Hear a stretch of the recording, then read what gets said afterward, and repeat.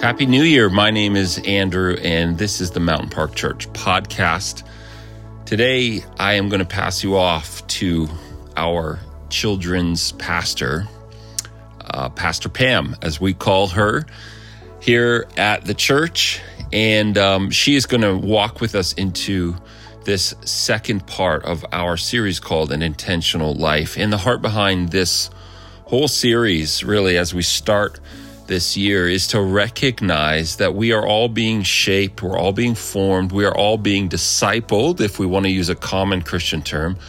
We are all being discipled in our lives. The question we have to ask is, by whom or by what are we being discipled?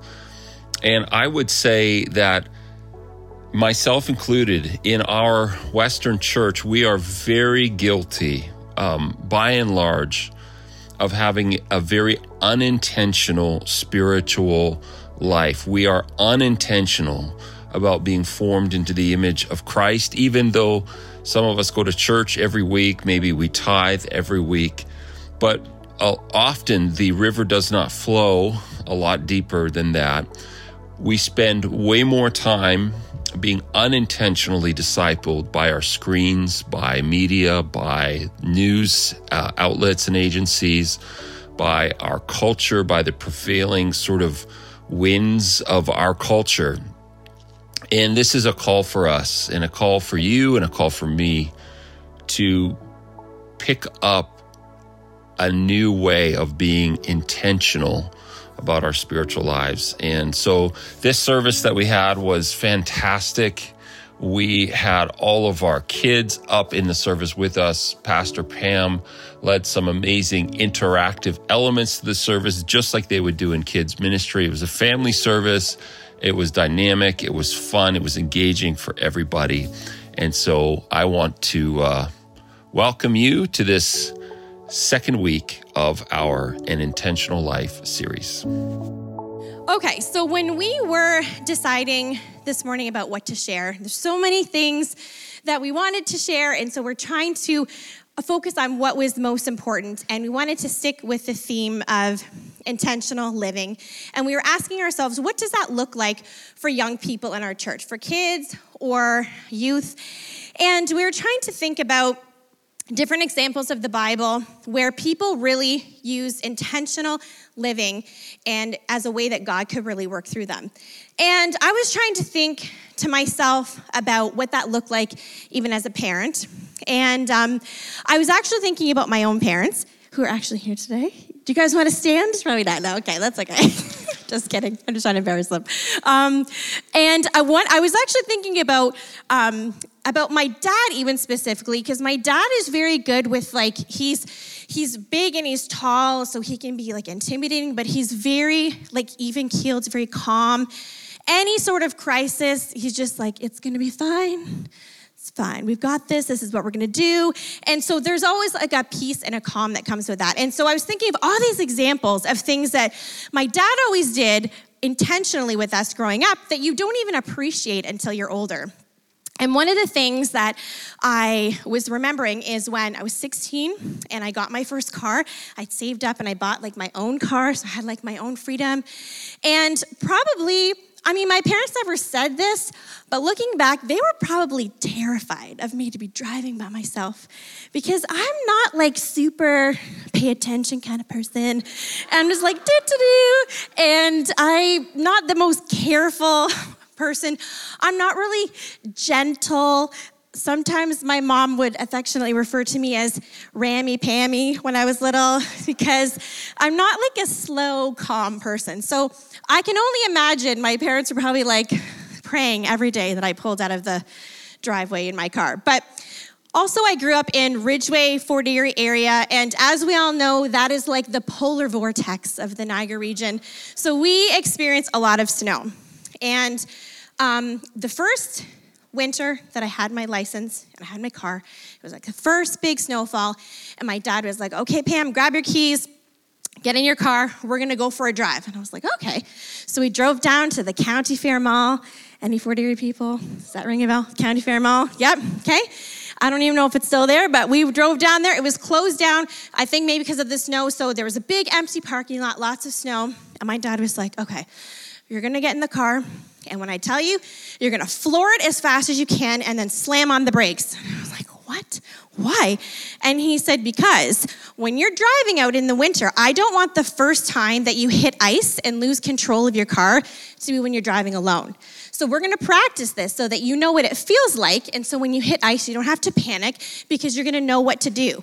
So we spent the rest of the afternoon doing just that, driving fast, slamming on the brakes, sliding, and my dad would say, okay, pump the brakes, okay, now steer out of it, okay, don't overcorrect, and kind of taught me how to drive on ice. And that's just the kind of thing that my dad always did, this like preparing us ahead of time to know the expectation.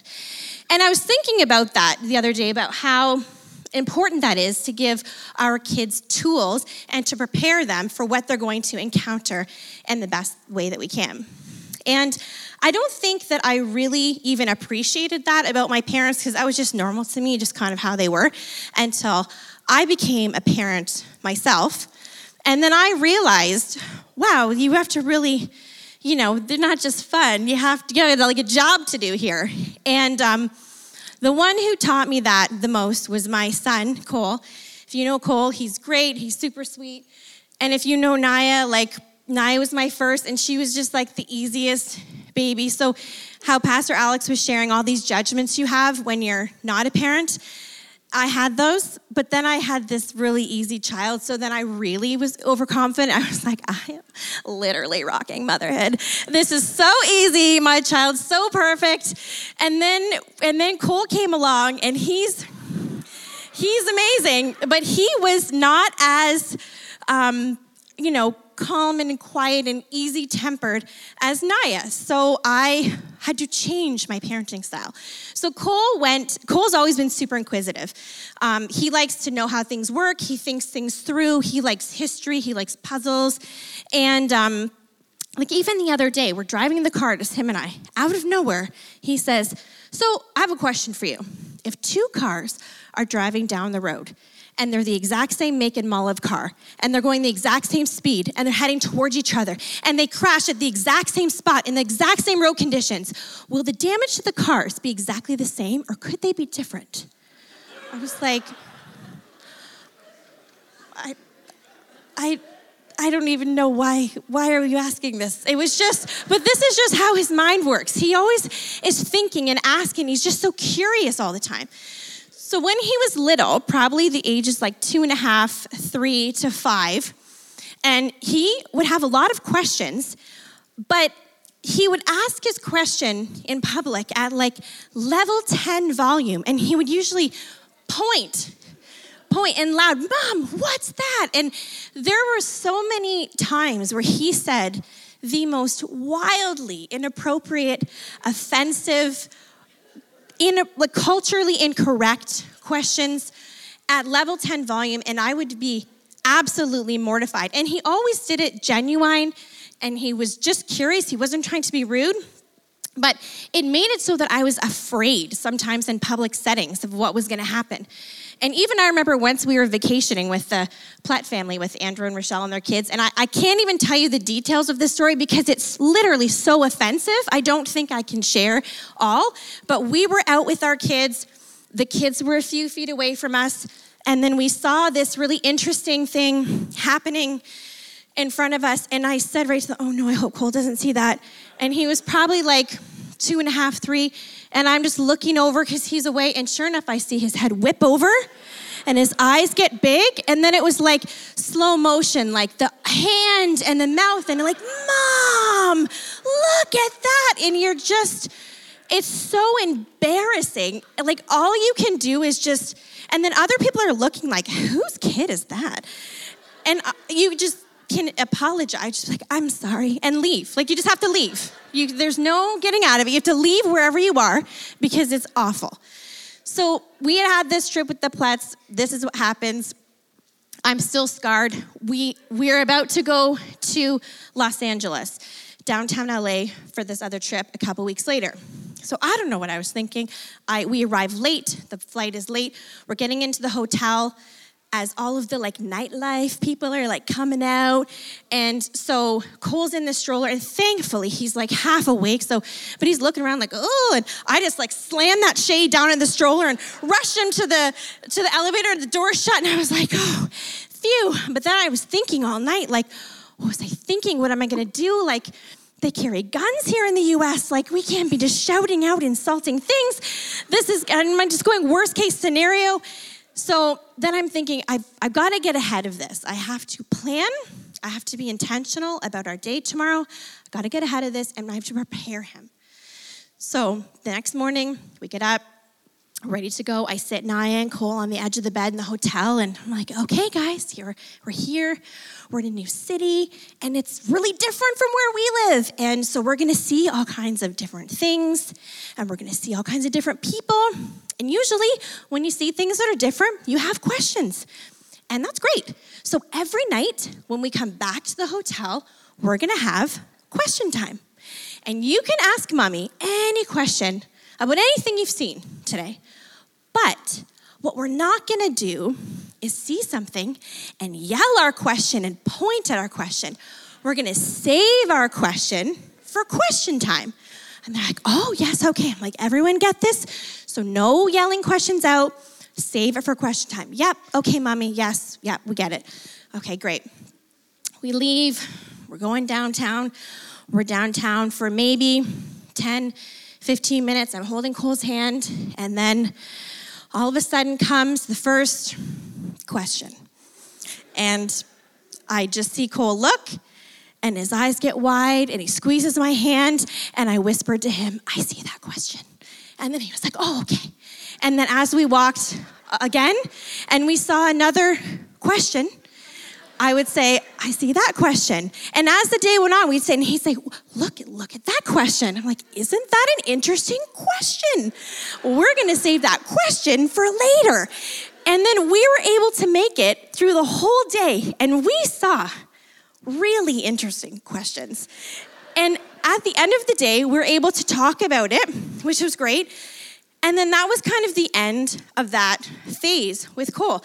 He learned to save his questions for later when we're talking in private, which was way more appropriate. And I thought to myself, I needed to have figured this out 15 public humiliations earlier.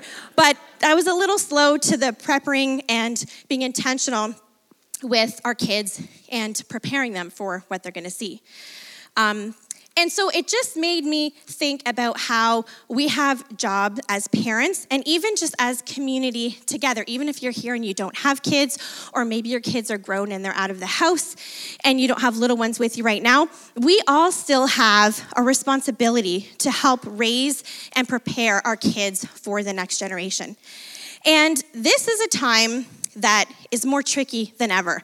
I don't know about you guys, but I even think, I feel it was it used to be, as a kid, you would complain about something or something was hard, and your parent or grandparent would be oh, are you kidding? You have it so easy. I walked barefoot downhill, with the beaver chasing me, and, these crazy stories of how much harder it was in the past. But I feel this is actually the first generation where that's not true. Sometimes things that I hear my kids share, or I hear kids here share, and I think to myself, wow, I would not want to be a kid trying to grow up in this culture, in this generation, and navigating all of the things that the kids are dealing with. And one of the things that is so interesting, something that I really like, I probably get this from my mom. I really love history and facts. I love learning about the past. I love data. I just find it fascinating to know how things work, especially human behavior, how your brain works, why you do some of the things you do. And so I love reading books specifically about kids and how kids work. And one of the things I was reading in this book that I really love by George Barna called Transforming Children into Spiritual Champions. It's one of the books I've read repeatedly. I'm not an overreader. Normally, if I read a book, that's it. I don't read books 2 and 3 times, but this book I have. And it's so interesting because he was sharing in there a lot of the data where children develop their core belief system, their core values, how they see the world, how they see themselves, what they think about God. And it starts at age 15 months. Isn't that crazy? So wild.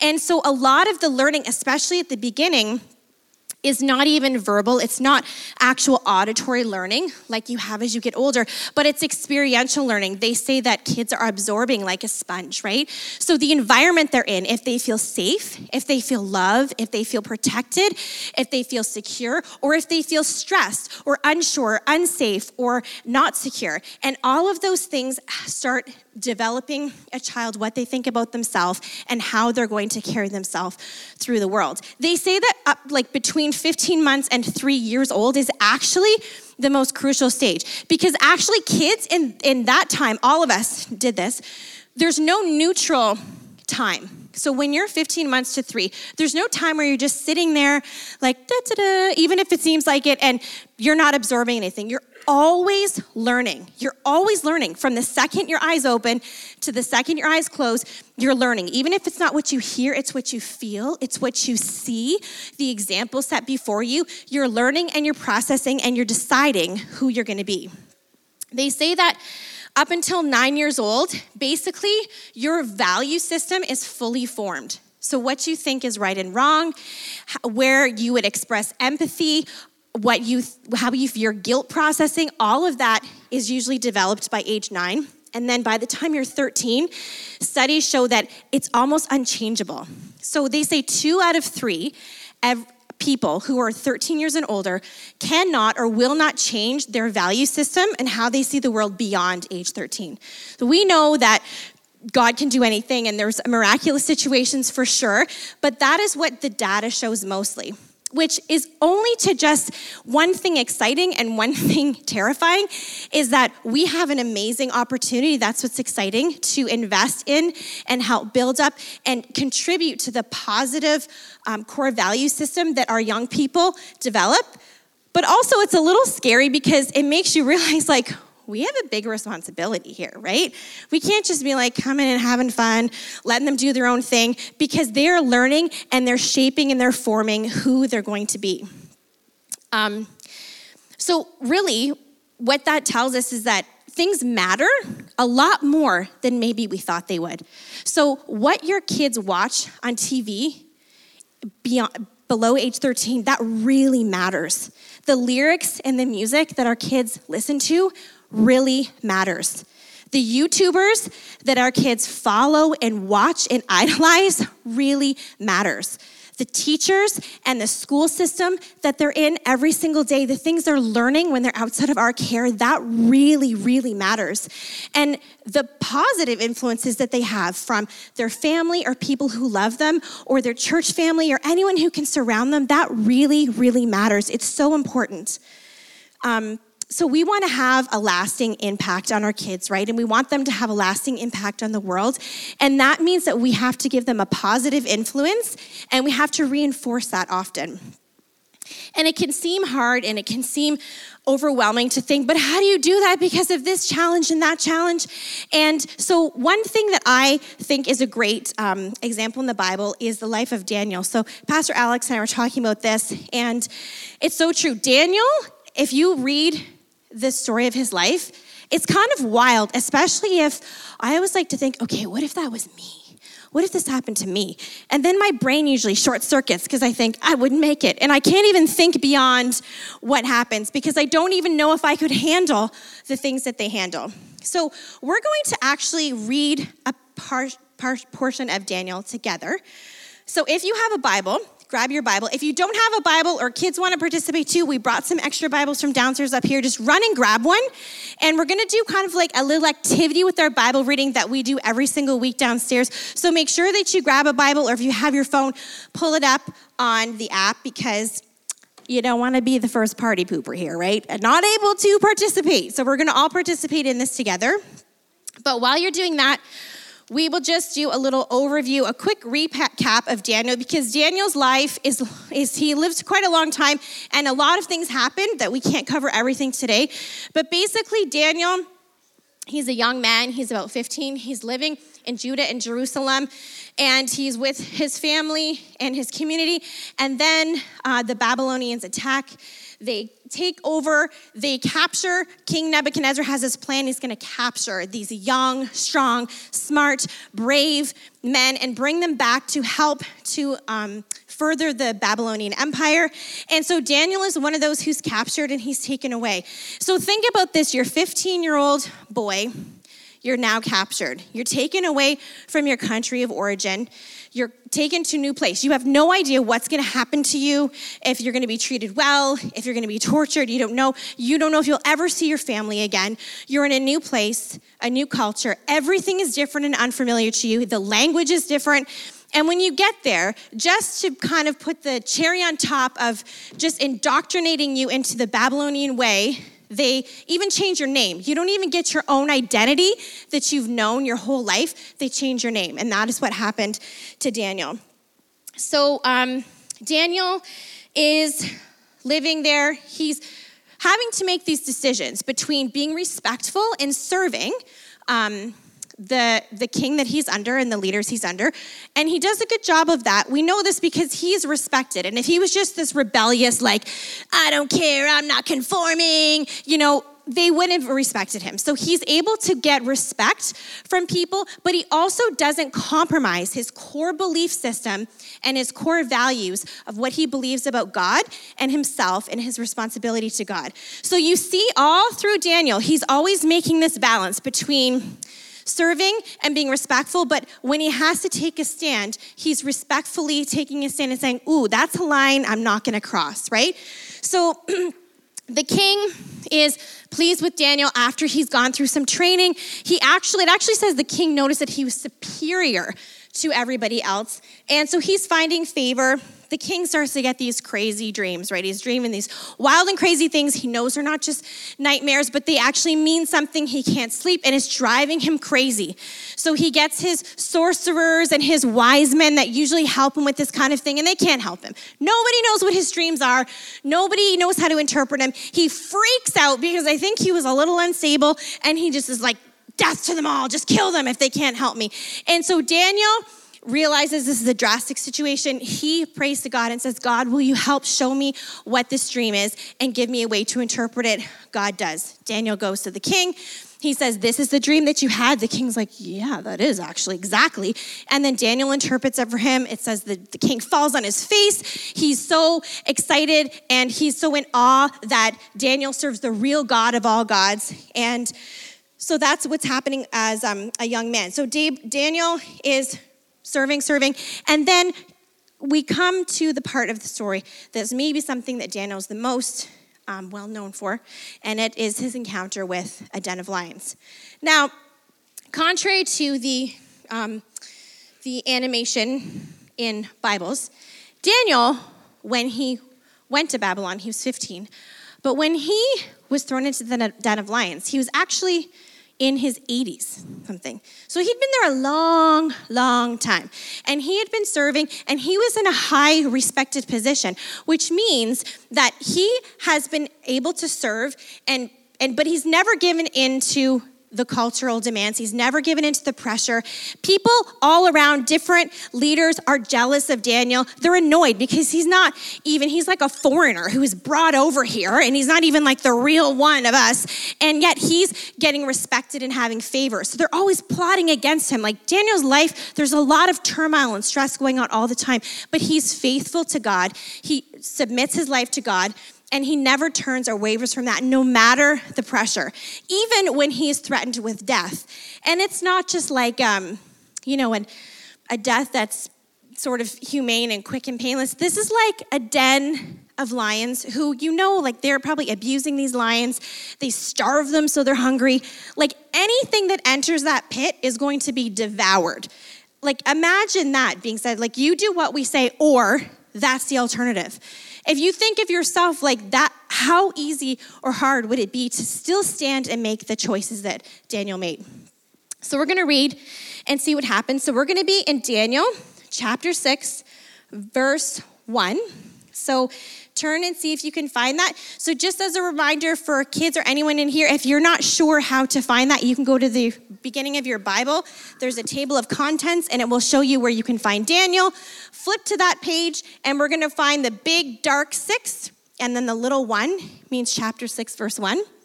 And so something that we like to do together, we read our verses every week together downstairs, and we do a fun little game where the kids follow along with the words as I'm reading, and then every so often I pause, and if you know what word comes next when I pause, you can put your hand up and then yell out the word, and then if you know the word, you get a prize. So some of our volunteers have some prize bucks. If some of you kids know the answer, you can do it.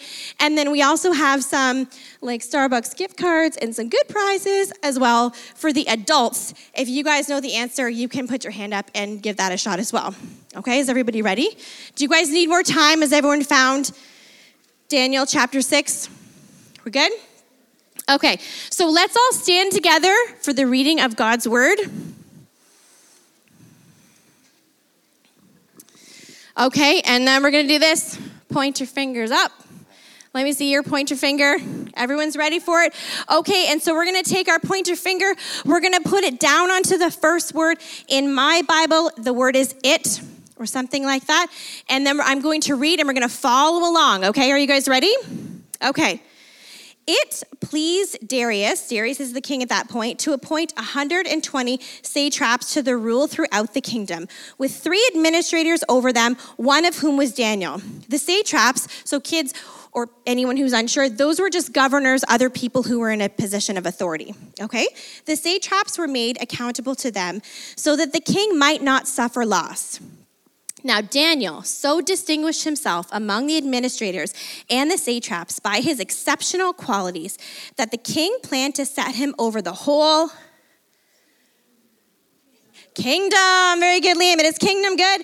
At this, the administrators and the satraps tried to find grounds for charges against Daniel in his conduct of government affairs, but they were unable to do so. They could find no corruption in him because he was trustworthy and neither corrupt nor negligent. Go, Daniel. Finally, these men said, "We will never find any basis for charges against this man Daniel unless it has something to do with the law of his God." So the administrators and the satraps went as a group to the king and said, "Oh, King Darius, live forever. The royal administrators, prefects, satraps, advisors, and governors have all agreed that the king should issue an edict and enforce the decree that anyone who prays to any god or man during the next 30 days, except to you, O king, shall be thrown into the lion's den. Now, O king, issue this decree and put it in writing so that it cannot be..." Yes, altered. Whoever said altered, prize to you. Very good. "In accordance with the laws of Medes and Persians, which cannot be repealed." So King Darius put the decree in writing. Oh no. Now, when Daniel learned that the decree had been published, he went home to his upstairs room where the windows opened toward Jerusalem.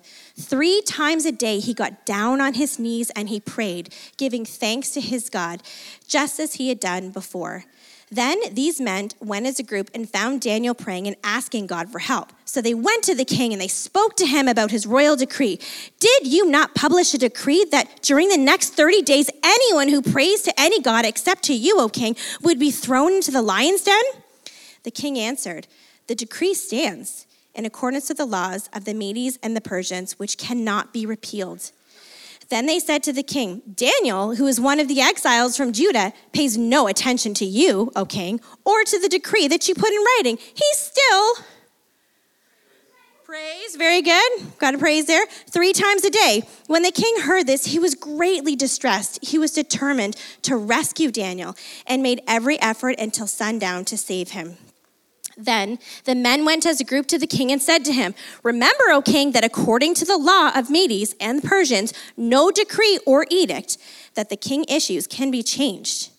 So the king gave the order, and they brought Daniel and threw him into the lion's den. The king said to Daniel, "May your God, whom you serve continually, rescue you." A stone was brought and placed over the mouth of the den, and the king sealed it with his own signet ring and with the ring of his nobles, so that Daniel's situation could not be changed. Then the king returned to his palace and spent the night without eating and without any entertainment being brought to them, and he could not sleep.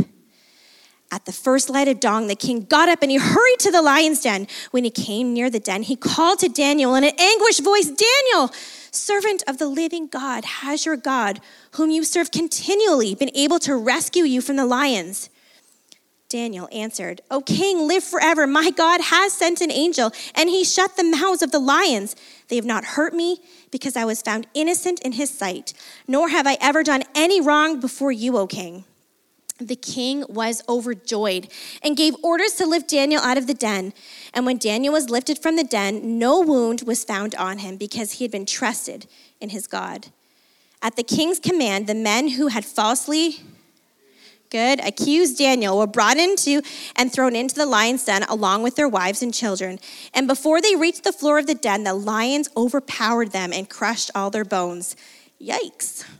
Then King Darius went to all the peoples, nations, and the men of every language throughout the land. "May you prosper greatly. I issue a decree that every part of my kingdom, people must fear and reverence the God of Daniel." Very good. You guys may be seated. Good job following along. Good. So we see in that story the same consistency that Daniel experiences through his life, where he has a trial, he faces adversity, and to me, I can just imagine Daniel, when I read Daniel, I can imagine that he probably asks himself one question every time he encounters these kinds of challenges. And I think when he's making the decision, it's like he's asked himself, does this honor God? And then when he comes to his answer, that determines how he makes a decision. And I was thinking about how that's something that I would love to intentionally this year equip our kids and our youth with, is the ability to encounter every situation and ask the question, does this honor God? So when they are in the schoolyard and there's conversations happening and they're trying to decide if they're comfortable or if they're going to participate, that they ask themselves, does this honor God?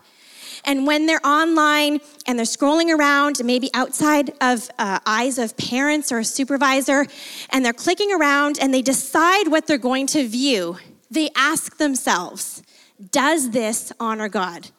When they're having conversations with their friends, maybe about people or about things when other people aren't around, and they're deciding how much they're going to contribute to this conversation, they ask the question, does this honor God?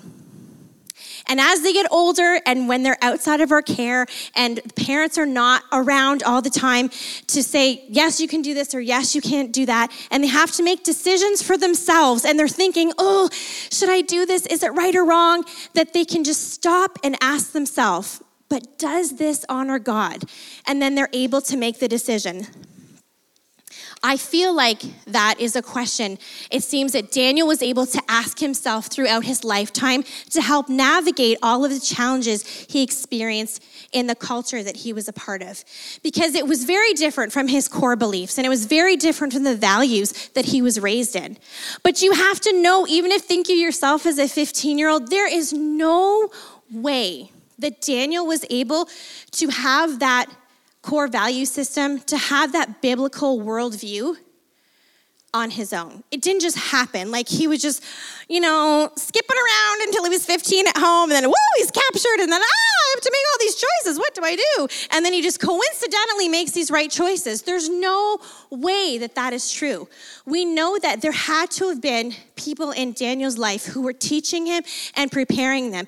And they would have, because it was a very hostile time then. I don't think that a lot of these wars that took place came as a super huge surprise. They knew that there was unrest. They knew that they had to prepare their kids when the time they were young, because they never knew what was going to happen. They had no idea when they would see their child or not see their child, what things their child would face outside of their own care.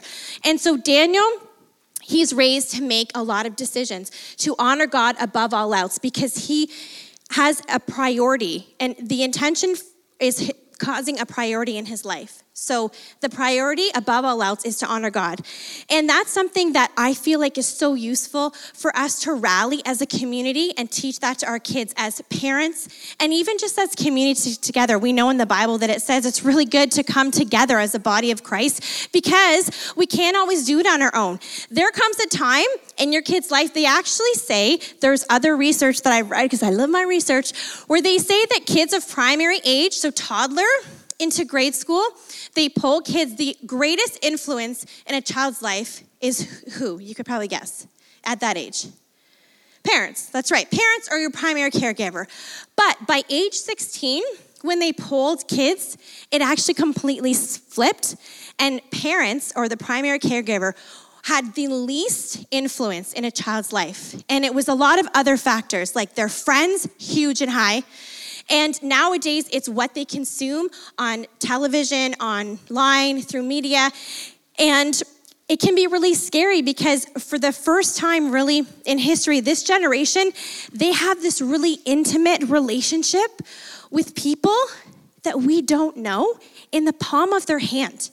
Every day, we have no idea what information they are receiving, what they are being taught, because you're not always sitting right beside your child when they're on their phone or on an iPad or when they're watching something or they're streaming something.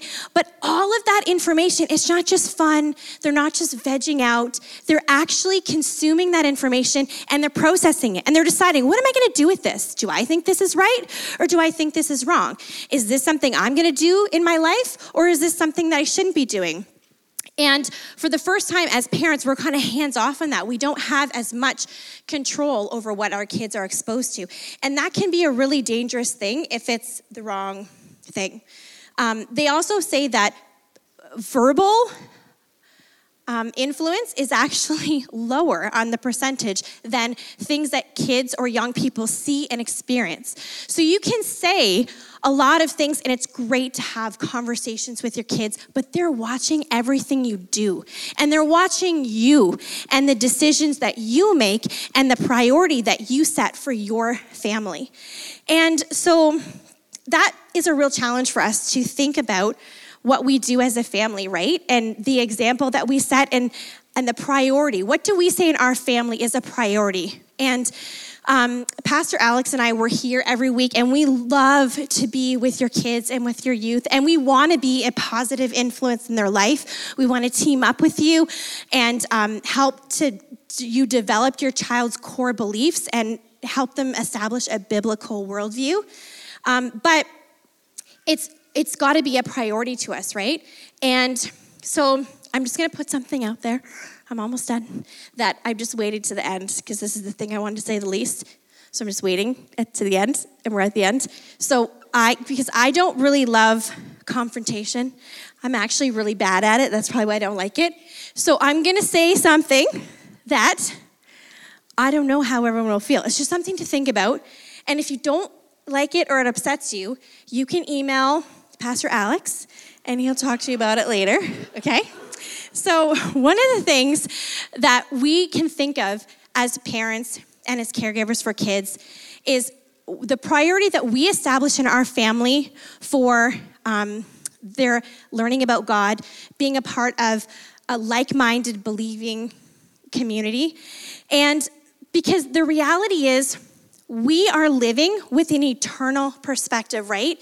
So we can get so caught up in the everyday and what we're doing, and we can get busy, and our kids are like, I want to do this and I want to do that, and Johnny down the road does this and Timmy does that, and you feel the pressure to give your kids every experience, and I totally know because I'm right there with you of feeling that pressure. But at the end of our child's time on earth, when they stand before God and they can't bring any trophies, they can't bring any ribbons, all of their earthly accomplishments, they don't even matter, right? They don't matter at all. The only thing that matters at that time for the rest of eternity is what they thought about God and the choices that they made in their life on earth and how they handled that question, does this honor God? That's the only thing that matters. So I know sometimes it's hard to get kids up early to come to church or to have them come to a youth event or to go to a retreat. Maybe they feel nervous, but to keep working on it, to provide those environments for them. Tell your kids, this is a priority. This is a huge priority for our family. And there's nothing wrong with doing other things or sports or extracurriculars, but we want to make sure that we are prioritizing intentionally our families, what our core values are, what is the most important thing to our family, and then everything else goes underneath. So we just want to let you know too that we are here for you. We love you guys. We both are in the midst of parenting, so we by no means have all the answers. So we're right there with you, trying our best to raise kids who love God, who know God, and we want to do that even more this year. We have some plans for a lot of cool family experiences that we're working on. And so if you guys ever need anything or you need a little extra TLC with your kids or your families, just let us know. We would love to help you and to walk with you in that. And so we just wanted to close this morning by taking time to pray together. So a lot of you have your kids in the service with you or your youth. And I know that sometimes this can even be uncomfortable, but this is a really good habit to start getting into if we want to just band together as families. So bring your kids close. If grandparents, if you're here, or aunts and uncles, or anyone who's really related, try to move around in the sanctuary today to kind of sit together. And we're going to just take some time to pray over our kids and our young people. And if you're here and you don't have young people or a family and you see somebody, feel free to go and pray with that group, that family group, or you can just pray in your seat quietly and just ask God, what is my role? If I'm not a parent or I'm a parent of adult kids, what is my role to help this generation? Because we all can do something to be an influence in these kids' lives and to help point them towards a deep and meaningful relationship with Jesus. So I think Jess is going to come up with the band and play a little music. And so if you guys just want to take some time to kind of move and get together, and kids, if you can find your way back to your parents, that's great. And then, so I'm going to start to pray. I think Pastor Alex is going to come up as well, and he's going to pray for the youth. But if we could just all bow our heads together.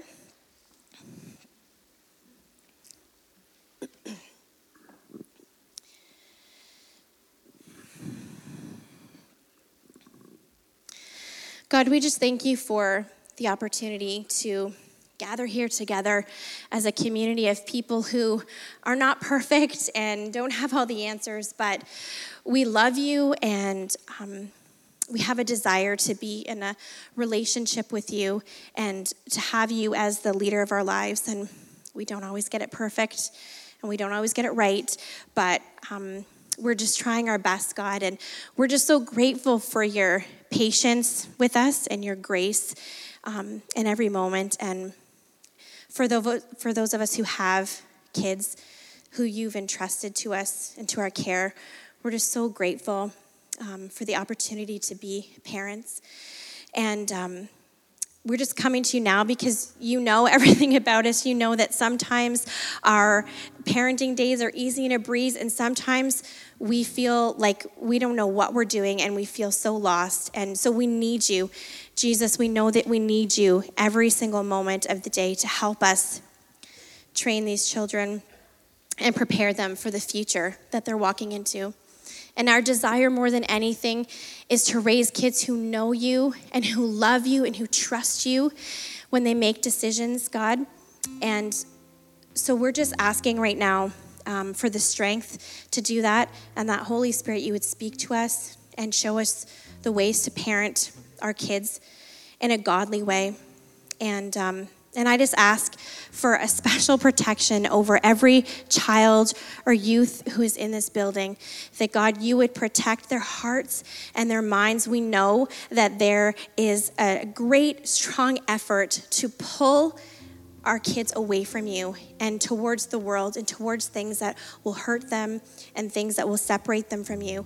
And so we just ask for a protection of their hearts and of their minds, that they would continually seek you and that they would have a desire to have a deep and meaningful relationship with you for the rest of their lives.